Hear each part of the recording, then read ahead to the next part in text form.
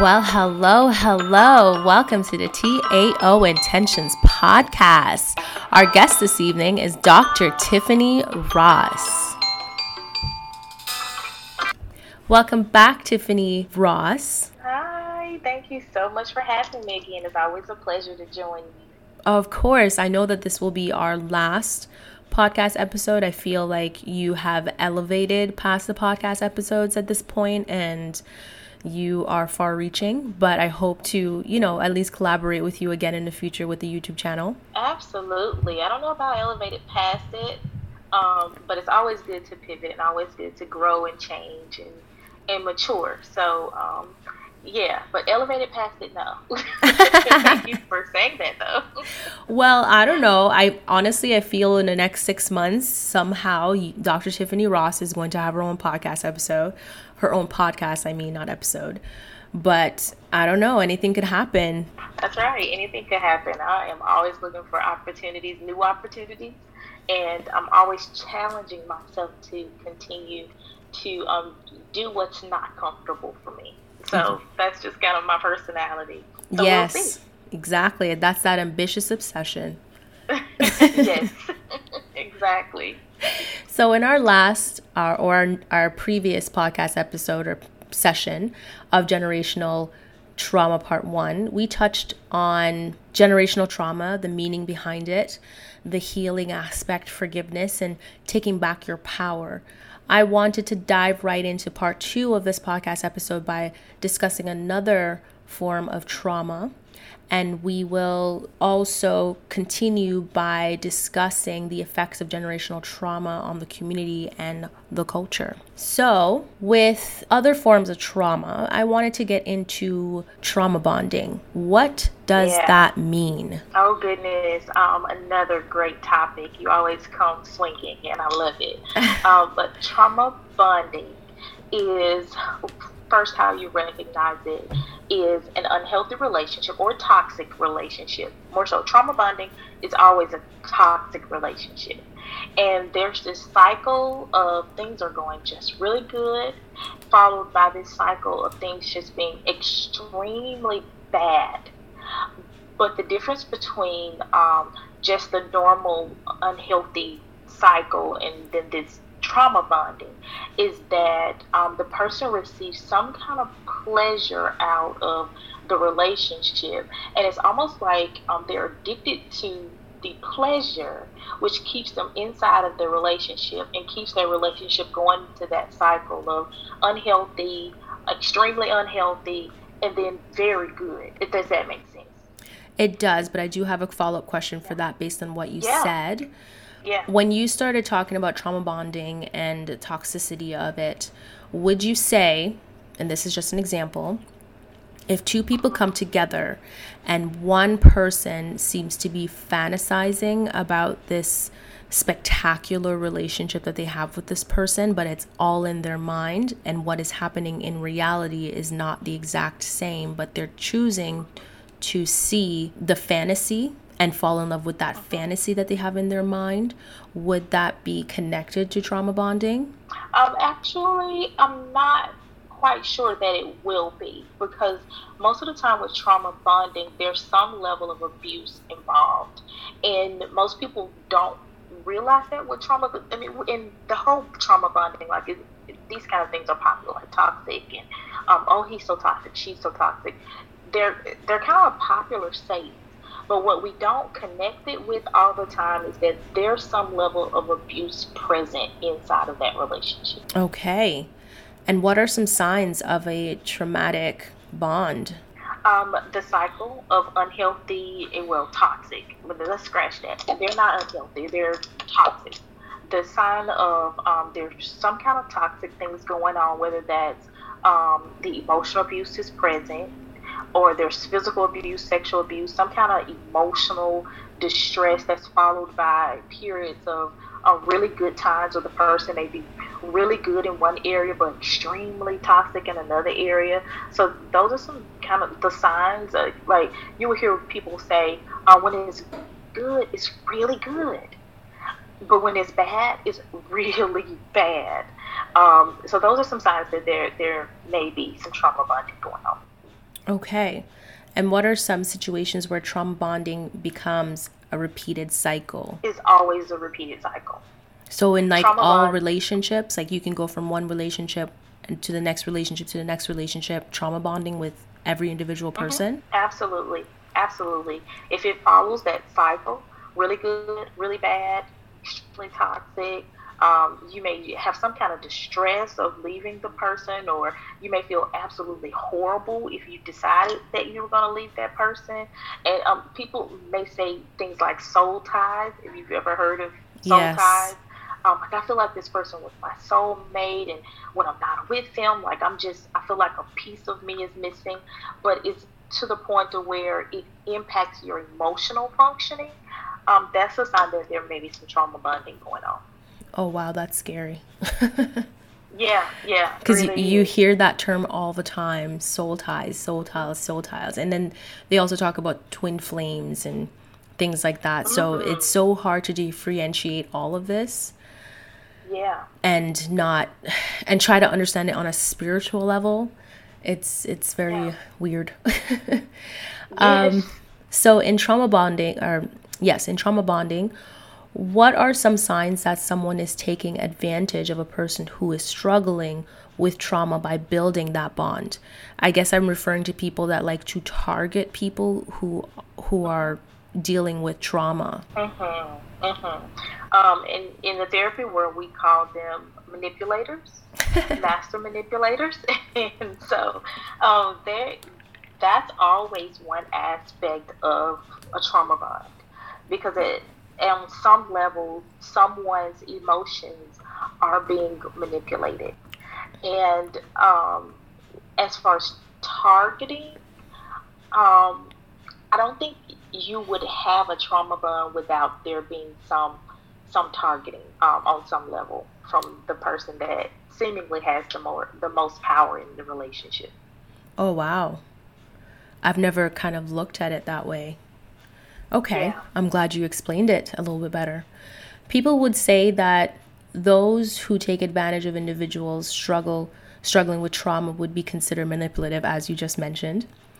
There are individuals who are struggling with trauma and they would sometimes force something with someone who is not good for them. And so continuing that heartbreak and abuse, should they take some blame or responsibility, or should they remain the victim in these types of situations if it continues to occur over and over and over again? Hmm. I think it's both and. I don't think there's a right or wrong answer to this. I think that once you become an adult and you decide to go into any kind of relationship, then the responsibility of that relationship lies on both people. Okay. So if the relationship is not going in a healthy way, then you have the responsibility to decide that you're not going to tolerate this and that this is end. Like this is the end. This is where I draw the line. And that responsibility is on both partners. So And so I there's no victims. Okay. And so before you had mentioned earlier in a podcast episode that, there's a difference when you finally mature in a relationship, that you are more confident on what you will put up with and what you won't put up with. And so I guess the difference between if somebody finds that they're in a toxic relationship but they cannot leave, would you say that depends on their level of maturity? Or is it really just that the trauma bond is so strong that they almost feel like they cannot live without the abuse that they're enduring? Yeah, I think it could be both. Now, maturity, not so much, but maybe their level of dependence. 'Cause that's one aspect of a trauma bond is that there is some level of unhealthy dependence, whether that dependence is physical dependence, financial dependence, emotional dependence. There's some kind of dependence marked in that relationship, and and so I wouldn't necessarily say that it's emotional or maturity, where it could be emotional maturity that's lacking, which we start talking about self-esteem, self-worth, self-value, those kind of things that keep people in those type of situations, even though they're unhealthy. Okay. So the next question, I feel like you might have already answered it, but I'll just repeat the question regardless, just to kind of see if there's something else that might come up into your mind that you might want to share that we might not have shared before. So Okay. just a disclaimer, this is not victim blaming in any way or encouraging self-blame, but I do feel that everyone must take accountability. I want to open the door so that we can talk about the cycle of abuse and how victims of trauma feed into that. Victims of trauma enter relationships that are abusive and stay in that abusive relationship, and then it turns into trauma bonding. But based on what you said, it seems that the trauma bonding begins before the abuse. If I'm wrong, please let me know. Can you explain why dealing with trauma influences victim to find that comfort in another abusive relationship? Oh, that's a loaded question. I know, I'm so sorry. So, so let me go back. Let's see if we can break this down a little bit, because I want to make sure that I'm answering your questions fully. Okay. In terms of whether or not the actual trauma bond begins before the abuse or after the abuse. Okay, so I want to do a little bit more of an in-depth breakdown of what the trauma bond actually looks like and when does it start. I think you had posed a question of whether or not it begins at the beginning of the relationship or before the relationship actually starts or after it's been some time. And to answer that question is that it actually occurs over time, if that makes any kind of sense. So in the beginning, you wouldn't necessarily know that it's a trauma bond because most of the time in those types of relationships where there's a toxic relationship or trauma bond is being formed, the person may treat you really well in the beginning. You may think this person is just the ideal mate. You have these foggy glasses on, and what we say, because you don't really see their flaws. And they may not even show you their flaws because they may be just that good at hiding those unhealed parts of themselves, if I can say it like that. And so in the beginning, you may not know that this person is toxic or unhealthy or has these traits or may be abusive or may say things, and it may be very subtle. And so over time, as you're with the person for a little period of time, or the person may start saying different things or behaving a certain way towards you to see how you're going to respond. And if you're not at a place where you're healthy enough to say, oh, I see this red flag, let me back away and cut this relationship off. If you continue, at that point, this bond may start forming, and then you have this cycle where things are really good and then they're extremely bad, and with each cycle a part of yourself and who you are, your self-esteem, your mental capacity is diminished in some kind of way. Oh wow, that's deep. It's like tearing apart the soul bit by bit. Yeah. That's scary. That's exactly what it is. Yeah. And somehow that's normalized too. And it's very codependent relationship. And I love what you said about not victim blaming, but also placing the responsibility where it lies. Because let's be clear, both people are getting something out of this relationship. Right? It's a trauma bond and it's toxic, but both people are getting something out of this relationship. Okay. So the second part of that question, which I didn't even realize that I had put two questions together, but when I was writing it out, I realized, okay, wait a minute. She did touch on some parts of this. So you know what? I might as well just, ask the question anyways, and then just kind of hope that she understands where I'm going. So the second part of that question was, can you explain why dealing with trauma influences victims to find that comfort in another abusive relationship? Because they just leave one relationship and now they're going into another. Yeah. At this point, it seems that they're so comfortable with the abuse factor. And I'm not sure if I mentioned this to you in previous episodes. I might have, when we were talking about, I believe it was healthy versus unhealthy relationship podcast episode that we did together, where I had explained to you that I met a girl who was addicted to abusive relationships. She was attracted to her abusive father, but in men that she chose to be with. Mm-hmm. And so I think that's where that question kind of stems from, is that comfort in another abusive relationship. So I guess, could you explain why that feels and seems so normal to these victims? Mm-hmm. Feels comfortable because it's what they know. And like I say this all the time, like people usually don't treat you better than you treat yourself. Usually don't. We don't typically enter into relationships with a partner who is healthier than us, or maybe a little bit healthier, but usually they're about as equally as healthy as you are, or worse, just maybe a little better. And we set the standard for how we're going to be treated. So if our self-worth and self-esteem and is already imbalanced or negative or not completely whole or healthy, then we typically find partners that confirm that inside of a relationship. So if you're having issues with attachment or issues with rejection or abandonment, well, we typically find partners that the beginning we think is going to repair that, but they actually on the opposite. They actually kind of confirm those issues in us. Okay. So before I go into the next question, based on what you have shared, you had mentioned it's what they know. I recall having this conversation with someone before that, you seem to be addicted to the struggle. You seem to be addicted to the pain almost. And that's why this person kept entering into relationships where they constantly felt this way all the time, because it's what they know.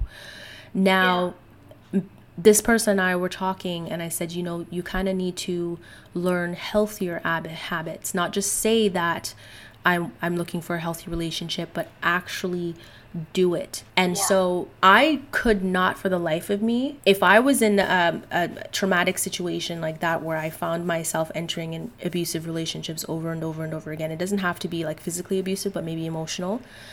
And I find that I keep doing it over and over and over again. How would I break that and change? Because change is not something that just happens overnight. And a lot of people just want the change to happen. They think it and it just happens. But changing your mind and trying to experience something new, something a bit pure, something loving is not very easy to do. No. So as a therapist, what are your thoughts on that? How would someone go about backing away from negativity, backing away from unhealthy relationships, and choosing something completely opposite of what they know and love? Yeah. That's a really good question. And I think it starts with, number one, the awareness. Aware of where you are and how you are in relationships. If that makes any kind of, like, you need to know where you are and be honest and real with where you are. Is this because, like, am I seeking out these relationships because I am looking for something to be filled? Is there a void? And am I still dealing with some unhealed areas from the past or from my parents or what? We have to know and be clear on what those are. It all starts with awareness and then and very well with where you are. And then from that, you have to have what you said, in your words, a mindset shift around these things. So now that I know where I am, now I have to start going back and repairing my thinking. What am I thinking about myself? What am I thinking in terms of relationships? What do I believe about myself? What have I internalized or believed about relationships that's just not real healthy? So we have awareness. Now we have these mindset shifts that need to happen. And then from there, we need to start teaching and educating on what a healthy relationship actually is supposed to look like. All right.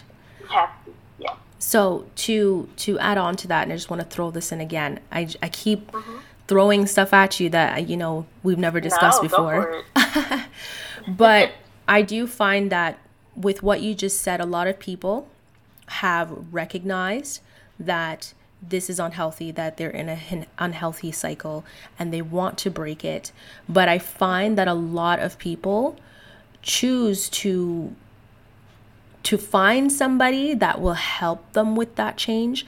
What would be your advice for people who keep seeking others to help them with learning how to love themselves, look for positivity, try to attract to love, and seems to find a way to create another dependency on somebody else to help save them. Yeah, which is fine if you want to find someone else that will help save them or save you.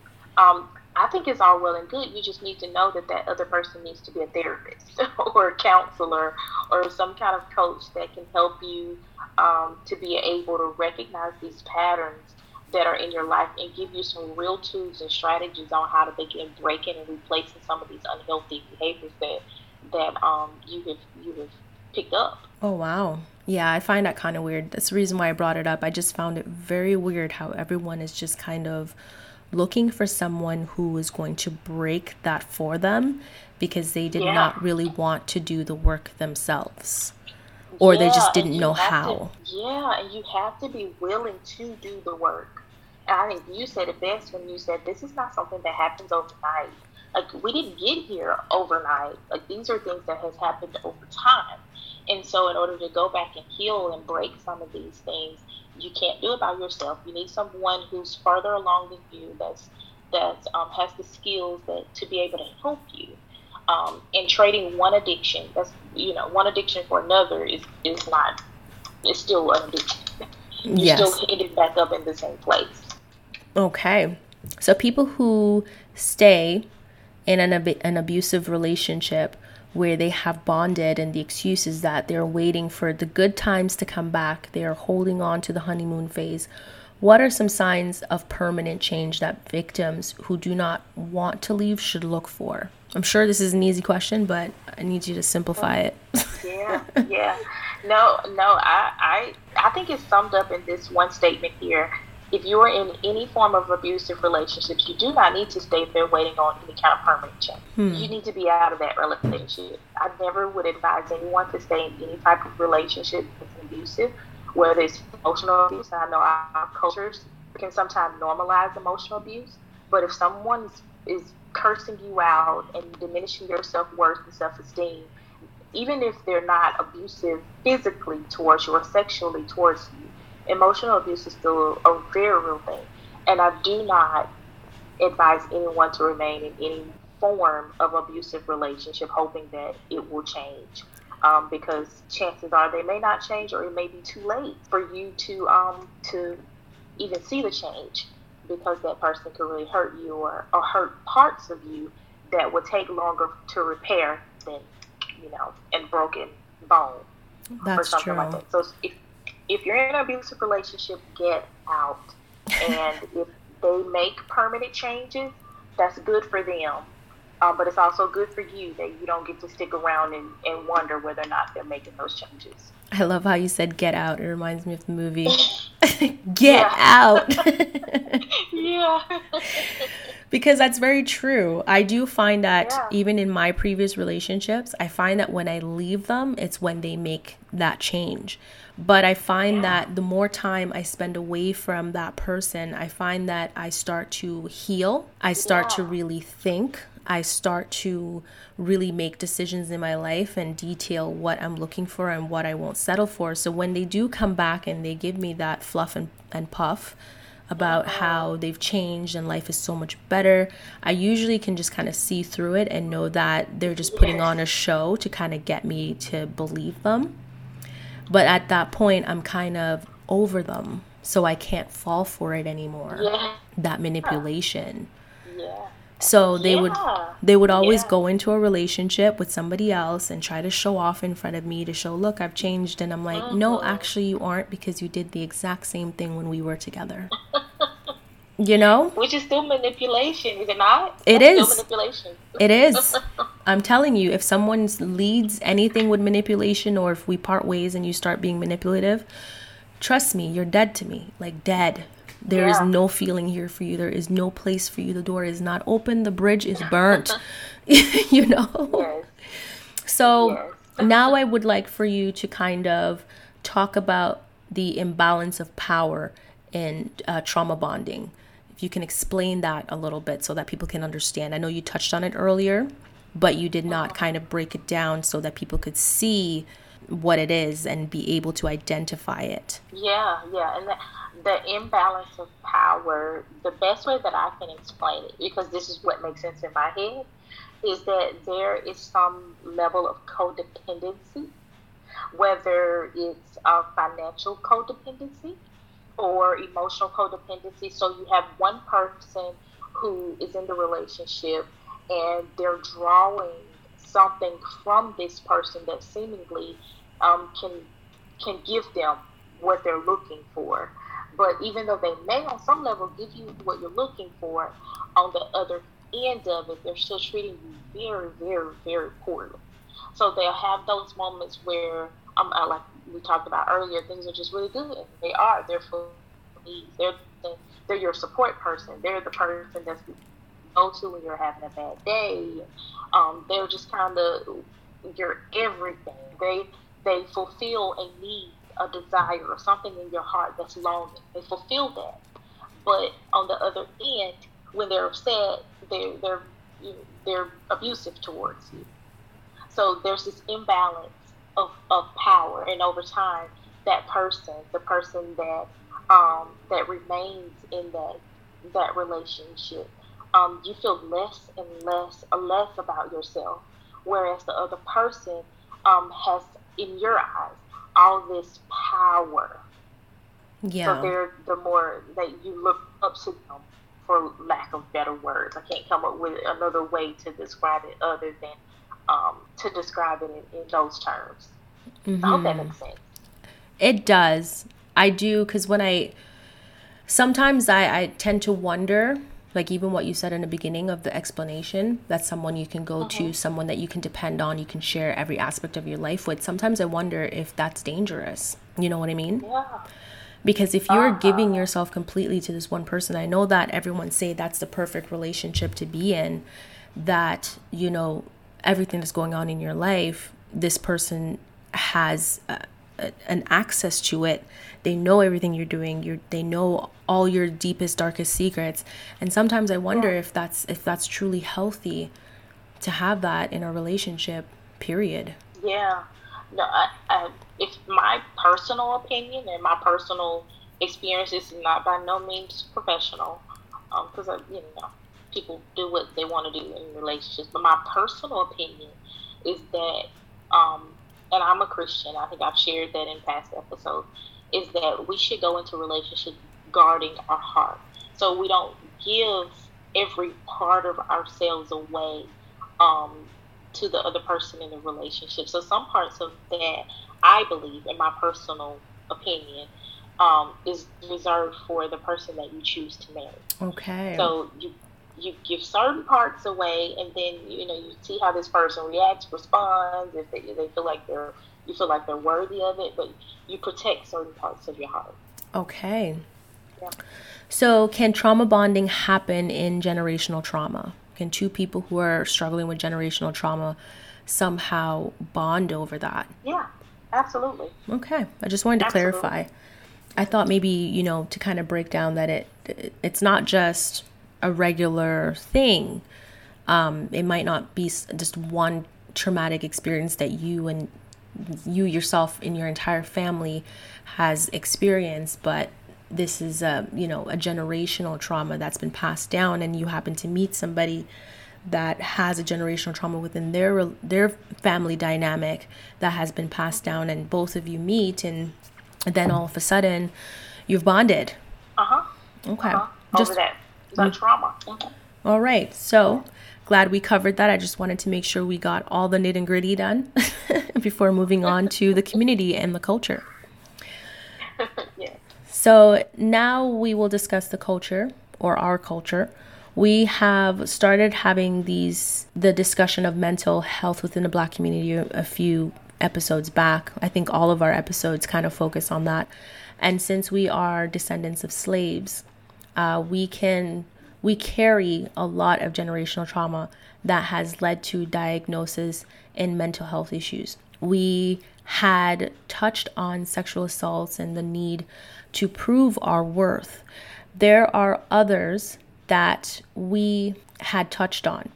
Can you name a few traumas that we could be experiencing as a culture that are generational? Absolutely. I think we hit on a few of these in the past episodes. I'm not sure which one. Poverty is one of the things that, as a culture, particularly, we see these a lot in Black cultures. Slavery descendant. The poverty is a generational trauma that could be passed down. And I think you touched on the sexual assault. And another aspect of that is keeping family secret. And although that can spread across a lot of different spectrums, because it could be family secrets that about incest or something related to sexual abuse or trauma, but it can also be what stays in the house or what happens in the house stays in the house. That could be, a form of family secrets or even family loyal. Like I'm so loyal to the family that I am willing to do whatever it takes for my family, but not necessarily what's best for my immediate family, if that makes sense. I'm so loyal to the outside family that my inside family suffers. So family loyalty can also be a form of generational trauma that can be passed down depending on, the family system, the family dynamic. I understand. I feel that generational trauma has led some members of the community to be a bit lost.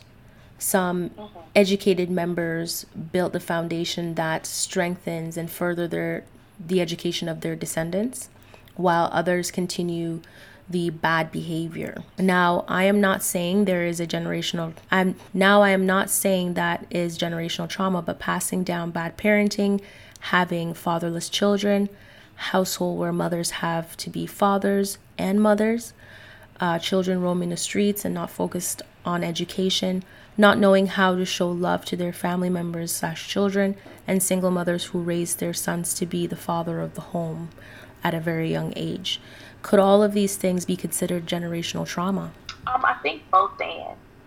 All of the things that you named, I was sitting here thinking about it. I'm like, oh my goodness, all the things that you named comes from or could stem from slavery.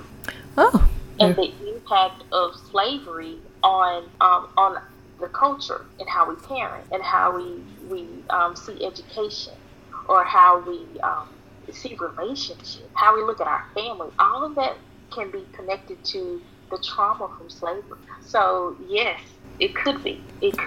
Okay, because I felt that because it's something that's being passed down since slavery, and it continued to just be taught going down the line till now. Like we see within our community that there are a lot of people or families that still kind of carry on these traditions. So I figured, because even though it's a new time, education's available, you can find it on the internet, we have access to so many things, you still kind of see the devalue in a lot of things that should be valued. Yeah, you absolutely do. And I think some of that, from my experience, personal and professional experience, is that even though education is so widespread, like the things that we talked about is so widespread, like the access is readily available. But why is it that even though it's readily available, what keeps some from accessing it over others? What's the disconnect for those who are not accessing it? And it goes back to just those simple family values. Well, where do our family values come from? It's from the previous generation. And like you said, those things are passed down from family to family.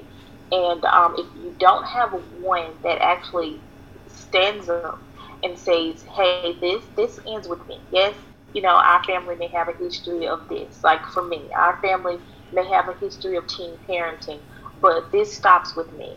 And for me, just being real personal here, for me, what decided, or when I decided that, yes, I've had my children, I had 2 of my boys as a teen mom, but what I was not going to do is allow for those circumstances to dictate how the trajectory of my life was going to be.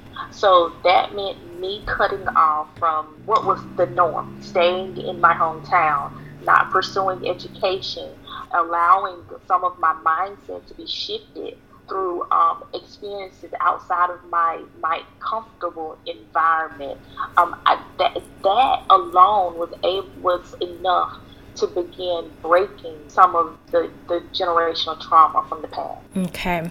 And while you were even talking about that, I started remembering Kanye West and his rant that he had a few years back about how slavery is just a mentality. And I started to just kind of look at the situation. And within the community, we have half the community saying that, we don't have access to a lot of things. But I don't recall people not being able to get into universities or colleges in our time. So for the people who are choosing not to go to colleges and university, when it is available to them, they could access loans or things like that to pay for all of these things. They choose not to, but to complain and say that they don't have those options. We're not privileged. Yeah. And then you'll see the other half of the Black community who, come from poverty and, worked really hard in school, got a scholarship, went to college and university and really made something of themselves. And so younger descendants within that family, younger brothers, older sisters, whatever, who's a part of that family, seeing that one family member doing that kind of encouraged them to do it themselves. And then they go forth and try it themselves. And then it opens that area of education. So now when Kanye West says, it was a mindset, and all the people who are still complaining that they don't have those options kind of are choosing to stay a slave, is what my understanding of his perception was. Yeah, that's so good. Because you got up and you left your city and you went to pursue your education. You are now Dr. Tiffany Ross. On top of that, you moved out of a bad situation and you went out, you found a great husband, and now you're building a business, a legacy for yourself. Yeah. And so you don't seem to be suffering or struggling under the slavery mentality. Yeah. So is it really real? I think what he said is a mindset. It really is. It's a mentality. It's how you see what you see, what your vision is. What are you seeing through your own eyes?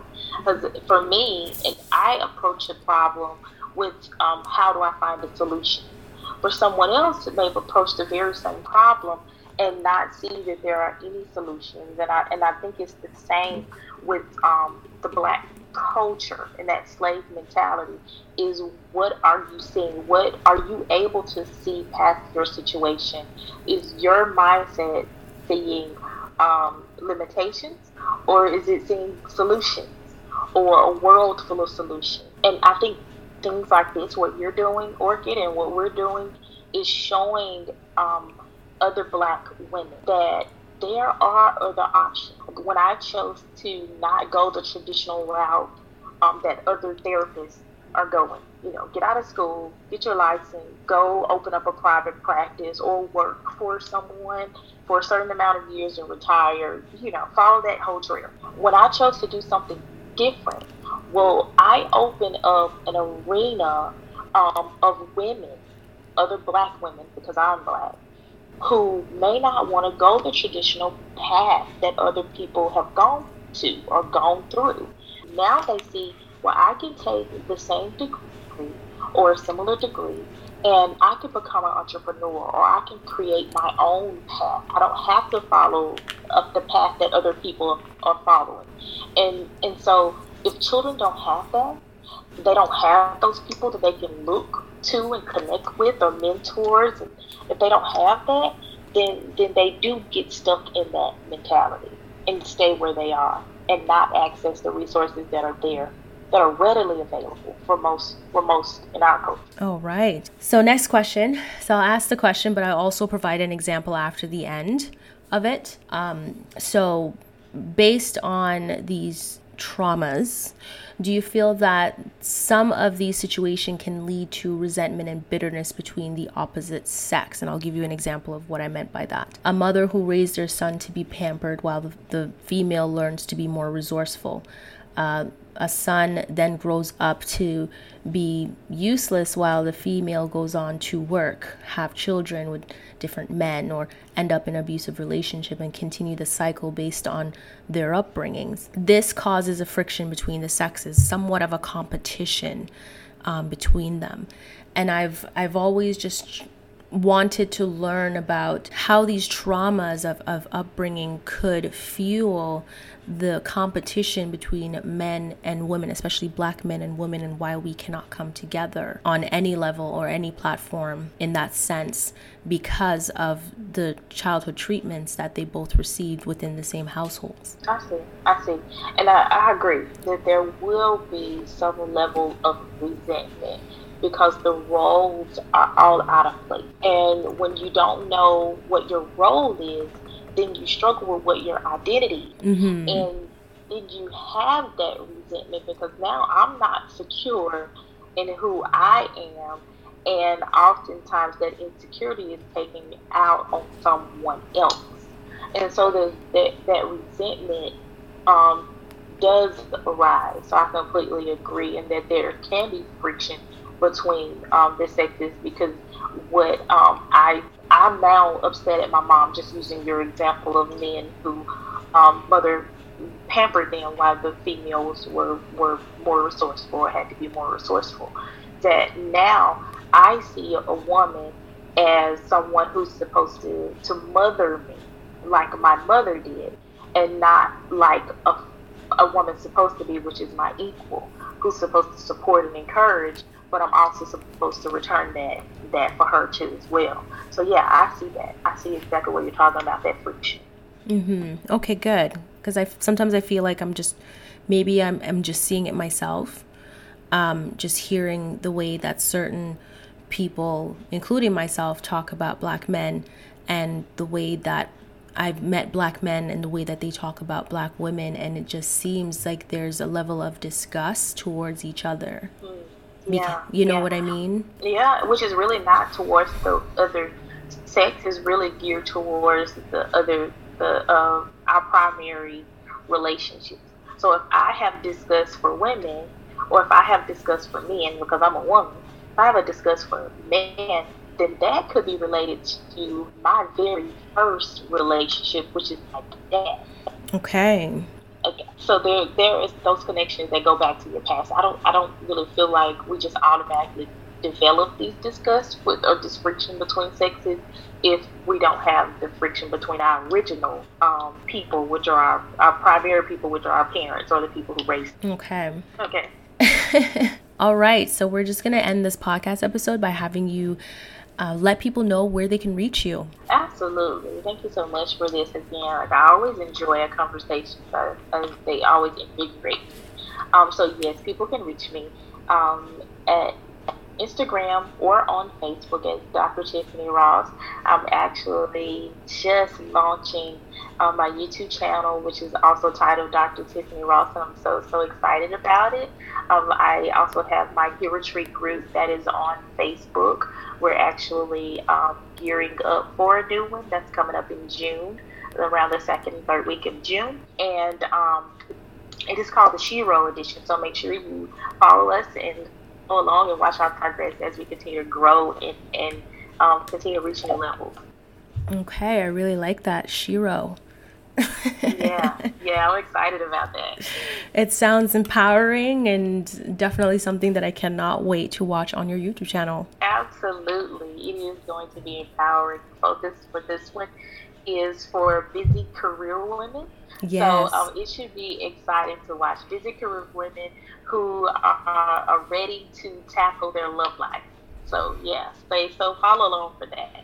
Okay, perfect. I've already subscribed, people, so I expect to see all of you subscribing as well. No excuses. It's just a click of a button. The beautiful red icon that says subscribe. Just click on it on YouTube. Wonderful. Yes. Thank you so much for joining us today. Thank you so much, Orchid. Yes, and I wish you the best of luck with everything that you do, and I'll be watching. Best wishes to you, my love. Thank you so much for the time and the opportunity. Wonderful. Talk to you soon. Okay, bye-bye. Bye. That concludes our podcast episode for today on generational trauma and trauma bonding. Now, I just wanted to let you all know that I'll be taking a 2-month break as of this week, just to refocus and to go through a whole segment of preparing for the next season, which begins basically August. The first week of August is when we're going to relaunch the podcast and start pumping out some episodes until December.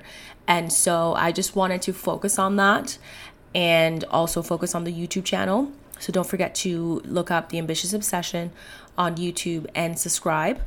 And also, next season should be interesting. We're going to be speaking to a lot of local artists, local entrepreneur people who are doing their best within their community. And so I'm already booked out. The schedule has already been made. So next season should be eventful. And if you are within Ottawa, please support these people by following their pages or, commenting and showing them that kind of love. So I just wanted to notify you guys that for the next 2 months, I'll be taking a break. And if you want to see more of me, you should be able to follow my social media pages. TAO social media pages are on Facebook at The Ambitious Obsession, Instagram and Twitter at The Ambitious Obs. So thank you for being patient with me. Thank you for being supportive. Thank you for listening to all of these podcast episodes. And I really do hope that you guys have a wonderful summer. And don't forget to share this episode if you like it. And don't forget to click the follow button on TAO Intentions Podcast on Apple Podcasts, Google Podcasts, and Spotify.